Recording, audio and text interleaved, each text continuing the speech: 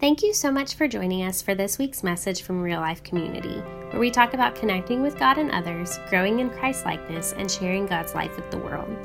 My name is Sarah Comer, and I serve each week as Connections Pastor, making sure that you know that there is a God and a community that loves you and wants to go through the seasons of life with you. You can find us at reallifecommunity.org, and we would love to meet you on Facebook or Instagram. Until then, we hope this message meets you right where you are and helps you know just how deep the Father's love is for you.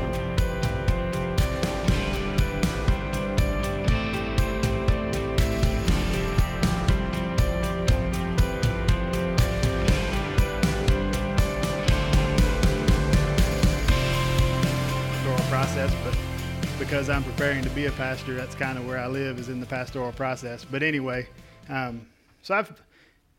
in this process, I've got the opportunity to go around to different churches around East Tennessee mostly, and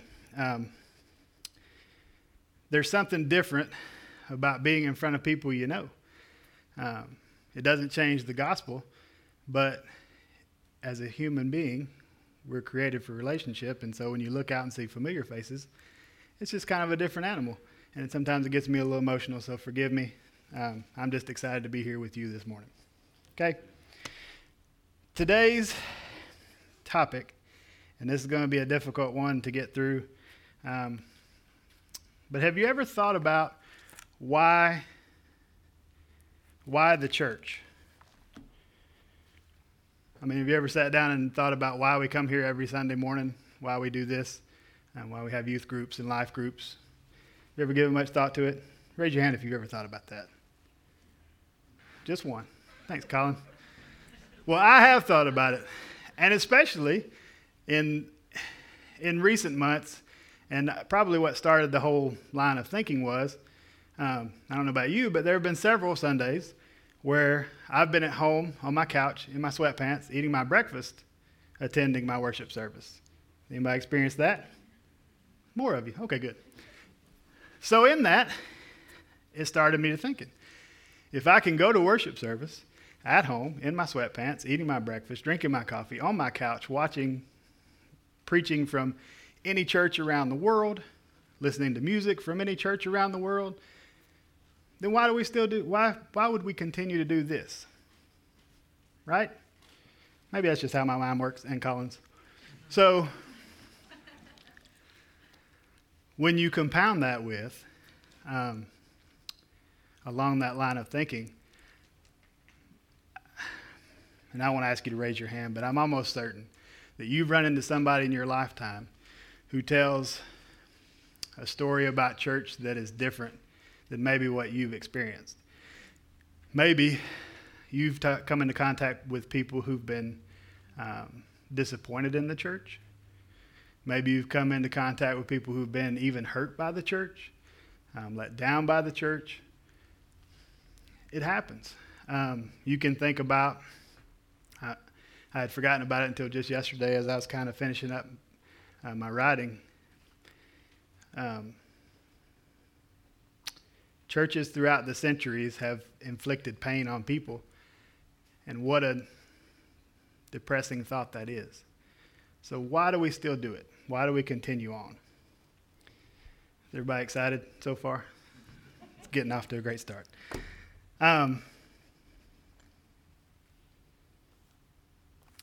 So I'm not going to tell you why we have the church, because I'm not an authority on it. But what I will do is open some scripture that I've come across that makes the case for why the church. That's a novel idea. So, if you have your Bible, if you have your app, I was going to have slides ready. I just now came into the 21st century of having slides with my messages 3 weeks ago. And when I did that, I was like, man, that went so well. Had slides, everybody could see stuff on the screens. And then the last 2 times I've spoken, the churches haven't had that opportunity for me. So I just got attached to it and it's taken away. So I'll read it. You follow in your app or your Bible if you have it. Matthew 21, 33 through 46. Everybody got it? You just going to listen to me? Okay. This is called the parable of the tenants. To give you a little background, Jesus, in this Gospel of Matthew, right here in this particular section, has been going back and forth with religious leaders The religious leaders of the time are noticing Jesus has a following.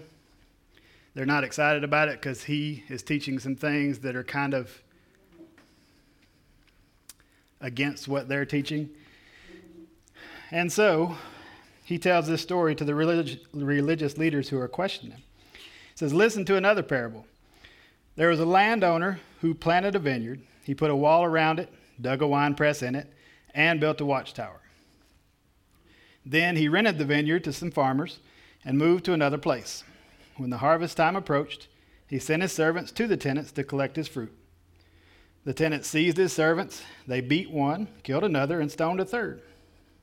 Then he sent other servants to them, more than the first time. And the tenants treated them the same. Last of all, he sent his son to them. They will respect my son, he said. But when the tenants saw the son, they said to each other, this is the heir. Come, let's kill him and take his inheritance. So they took him and threw him out of the vineyard and killed him. Therefore, when the owner of the vineyard comes, what will he do to those tenants? Pause right here for just a second. Can you see maybe these religious leaders, as he asked this question to them, they said, we can tell you exactly what he'd do with these guys. He will bring those wretches to a wretched end, they replied, and he will rent the vineyard to other tenants who will give him his share of the crop at harvest time. They knew. And then Jesus said to him, have you never read the scriptures? The stone the builders rejected has become the cornerstone. The Lord has done this, and it is marvelous in our eyes. Therefore, I tell you that the kingdom of God will be taken away from you and given to a people who will produce its fruit. Anyone who falls on this stone will be broken to pieces. Anyone on whom it falls will be crushed. That's pretty accusatory there. When the chief priests and the Pharisees heard Jesus' parables, they knew he was talking about them. They looked for a way to arrest him, but they were afraid of the crowd because the people held that he was a prophet. So, the religious leaders come face to face with Jesus. And rather than him applauding the work that they've done in their religious efforts, he says some things that kind of hit him in the heart, hit him in the feels. And it paints an ugly picture. What Jesus has done is open the scripture for the religious elite, and rather than encouraging them and affirming what they've known, it makes them angry. And why is that? If we look at the imagery, God has prepared or has called out his chosen people. These people have been put in charge of those chosen people. And rather than understanding that God is the one who's put them in the position that they're in, they have begun to think that this belongs to them, that now they're in charge of this vineyard, of this perfectly prepared area, of this group of people that God's called to him. Now they're in charge of it. And Jesus says to them, I know that's what you think, but it's getting ready to be taken away from you and given to somebody who will use it appropriately. God put them in this vineyard to produce fruit, and instead they tried to take ownership. So I ask you again, if it's why the church here and why the church in the scripture, why are we still doing it? Rosy picture, isn't it? So why should these guys have known better? Maybe this is the first they've heard of that. If that's what you're thinking, let me assure you that if anybody knew that this was not the way to act, it should have been these guys who knew the scripture better than anybody in the known world at the time. Turn with me to Isaiah 5, 1 through 7. Or listen to me read it, that's fine. This is called the Song of the Vineyard. I will sing for the one I love a song about his vineyard. talking about God and his calling out of his people. My loved one had a vineyard on a fertile hillside. He dug it up and cleared it off of stones. He planted it with the choicest vines. He built a watchtower in it and cut out a wine press as well. Then he looked for a crop of good grapes, but it yielded only bad fruit. Does this sound familiar? Now you dwellers in Jerusalem and people of Judah, judge between me and my vineyard. What more could have been done for my vineyard than I have done for it? When I looked for good grapes, why did it yield only bad? Now I'll tell you what I'm going to do to my vineyard. I'll take away its hedge, and it will be destroyed. I'll break down its wall, and it will be trampled. I'll make it a wasteland, neither pruned nor cultivated, and briars and thorns will grow there. I'll command the clouds not to rain on it. The vineyard of the Lord Almighty is the nation of Israel, and the people of Judah are the vines he delighted in. And he looked for justice, but saw bloodshed, for righteousness, but heard cries of distress. Similar story, right? These guys in Matthew would have known this very story.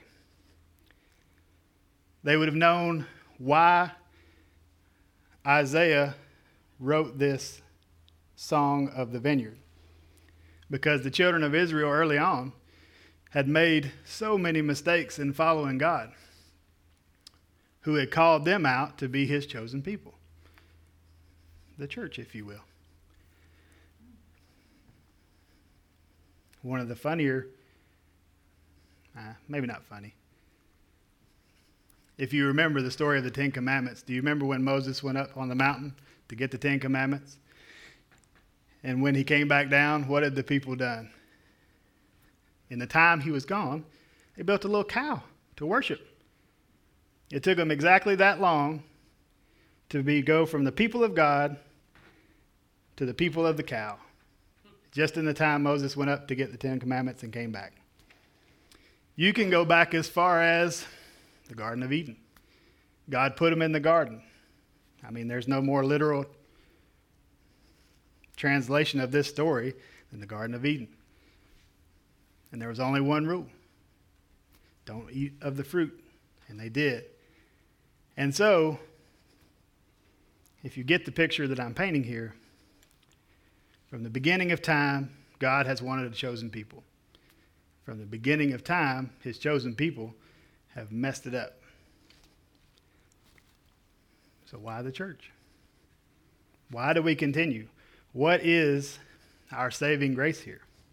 And it's not that we've not been sorry over the years. It's not necessarily that we've intentionally done it. If you look in that Isaiah scripture, I'm not going to read it today, but when you're at home this week, maybe look at the next scripture. It talks about the people wanting to expand and have more land and have kings and have all these things that the other countries around them have.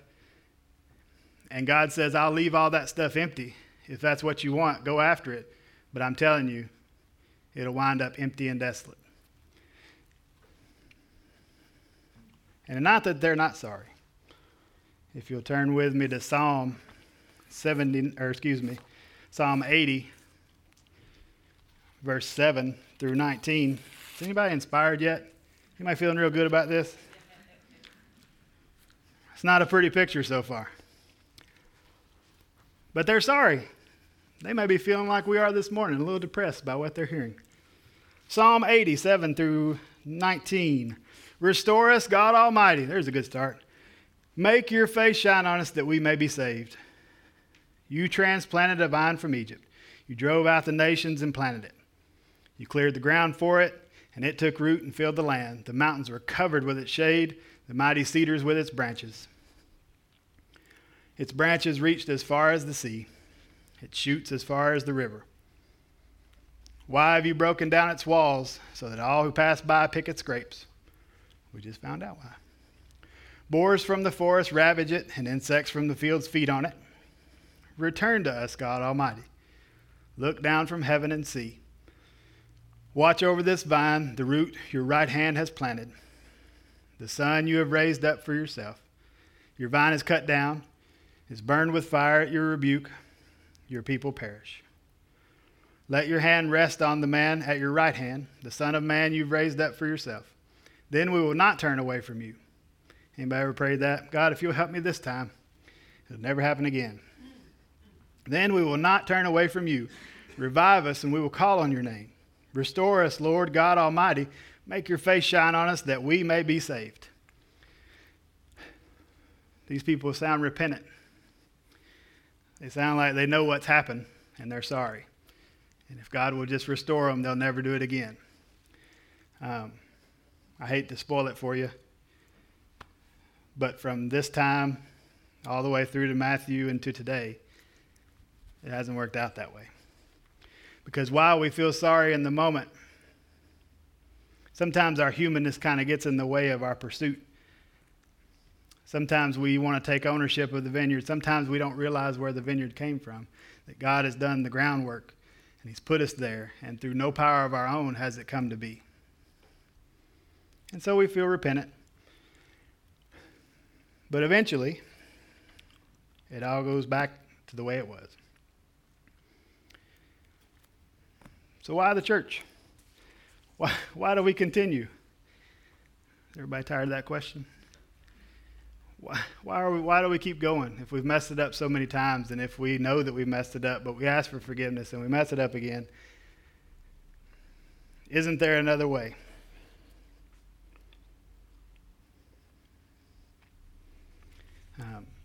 And I think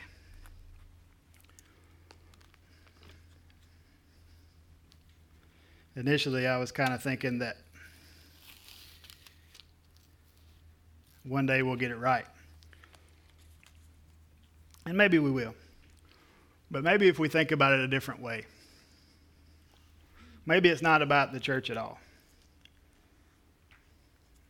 That seems like a weird thing to say in church for a pastor. But maybe it's not about that at all. You see, if you fast forward all these years later, so we get to Matthew and it's still not working out, we've still messed up, we've still ruined the vineyard that God has put his people in. But see, that interaction with Jesus, what they don't know is it's going to be taken away from them, but not in the way that they think that it's going to happen. Jesus is going to sacrifice himself so that the gospel is accessible to all the people around. You don't have to come through the religious leaders anymore. It's directly through him. So that fixes the problem. But the church continues. And so we pick up in Philippians chapter 3, verses 4 through 14. This is the Apostle Paul. The Apostle Paul has actually started several churches. This one happens to be in Philippi, and he's writing to some of the leaders in that church. And the way it seems is they're starting the same trend. They're beginning to get ownership. They're beginning to feel confident about what they're doing.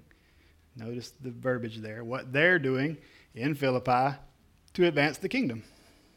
And so, Paul says, if someone else thinks they have reasons to put confidence in the flesh, I have more. He's fixing to go through a list of why he is, in terms of church people, he's the churchiest guy around. Circumcised on the 8th day of the people of Israel, of the tribe of Benjamin. That's kind of the highest level you can get to. A Hebrew of Hebrews. In regard to the law, a Pharisee. As for zeal, persecuting the church. As for righteousness based on the law, faultless. He's the top dog. But whatever were gains to me, I now consider loss for the sake of Christ. This is where the whole thing changes. What is more, I consider everything a loss because of the surpassing worth of knowledge, of knowing Christ Jesus my Lord, for whose sake I have lost all things. I consider them garbage, that I may gain Christ and be found in him, not having a righteousness of my own that comes from the law, but that which through faith in Christ, the righteousness that comes from God on the basis of faith, I want to know Christ. Yes, to know the power of his resurrection, the participation in his sufferings, become like him in his death, and so, somehow, attaining to the resurrection from the dead. Not that I have already obtained all this or have already arrived at my goal, but I press on to take hold of that for which Christ Jesus took hold of me.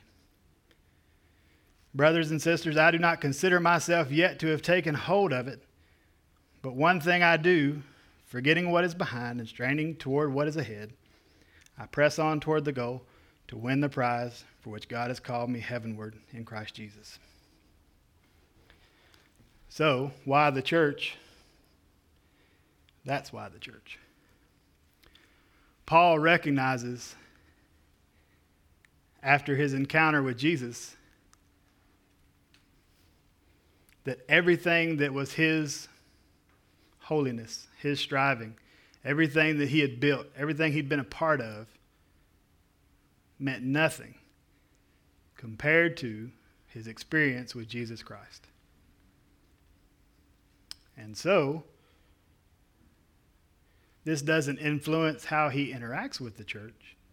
It is the reason for the church. Why the church? Because we've had an experience with Jesus. Because if we have had an experience with Jesus, we want other people to experience the Jesus that we've experienced. We want the life-changing power that we've had to change lives around us. We want the joy that we feel to be the joy that others feel. And so, the church is not the result. The church is not the end. The church becomes the means. It becomes a way to express our love for Jesus to other people.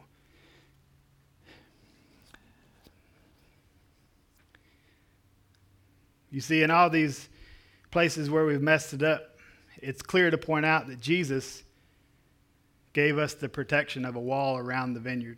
He gave us a watchtower to see what's coming down the pipe. He planted the plants. He pruned and kept thorns out and weeded. He does all the work so that he can have relationship with us. And so if that's the case, once we have the relationship, there should be an outpouring, and we owe everything back to him. Our ownership is nothing. We're only renters in this vineyard.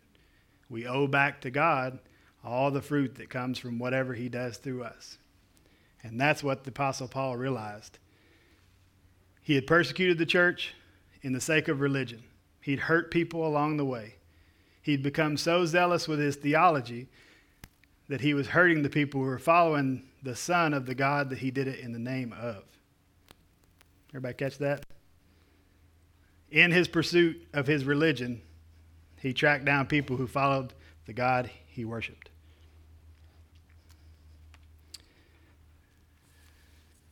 So, the church should be a place that's full of people who are changed by their relationship with Jesus Christ so much they can't help share it but with others. And there's a gravity to the experience of grace. And the result is the church. So even though you can sit at home in your pajamas or your sweatpants in my case, eat your breakfast, drink your coffee, and watch your worship service, that's not the ultimate purpose for God's church. And those of you watching at home, I'm not downing you. There's a very real disease out there that's scary. But there was a very wise pastor once said, the main thing is to keep the main thing the main thing. And so what I'll say to you today is what happens in this building from 10 a.m. to 11 a.m. is not the main thing. Our individual relationship with Jesus, our individual relationship with God the Father should drive us to whatever he's called us to do. Bear whatever fruit that he's called you to bear. Live in whatever vineyard he's called you to live in. Don't try and make your church experience bigger or smaller. Don't try and adjust it based on your likes or dislikes. Let God influence your life. And the church will take care of itself. He will prune it. He will water it. He'll send the rain. He'll work the dirt. He does all that for us. All we have to do is be obedient. Now that sounds incredibly simple. And it is. You may be saying, well, I don't know how to be obedient. God's never come out and talked to me. I'm going to give you a couple of things that I know to be true, and you can take it or leave it. God speaks to us through his word. I'll be honest with you. I never would have come to this conclusion. Maybe I would have. It would have taken me a long time. But because I spent time in the word fleshing this out, God spoke to me through that. If you want relationship with God, listen to what he's saying. If you want to know what his calling is in your life, then pray and ask it. To go through guessing what God's call is on your life sometimes gets us leaning into our own planning and understanding. So we must spend time praying, studying the scripture. We must spend time around like-minded people. I don't know that there's a fix that I can give you, but I can tell you this. If you seek God, he will not fail to answer you. If you pray to God, Lord, help me be obedient, show me the ways that I need to be obedient, he will not fail to answer you. So for us today, why the church in this rough and tumble world that we're living in right now, where people don't seem to really like each other all that much, where people are fighting over things like should you or should you not wear a mask in Walmart? I mean, it seems like a good place for a church, doesn't it? Seems like a good place for people who are obedient to what God's called them to do. Seems like a good place for people who are focusing on Jesus and the love and grace that Jesus shows to us.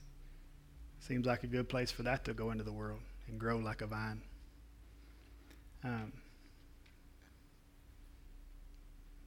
And so, I'd love to maybe expand on this more and more and more, but I think the point that God has given me to make to you, I've given it and I've made it to you. There's no amount of me speaking that's going to change anything. What's going to change things is church people who seek God's face, and only that. So, if you will, stand with me. I can't see the clock, but I feel like that was pretty brief, but that's okay.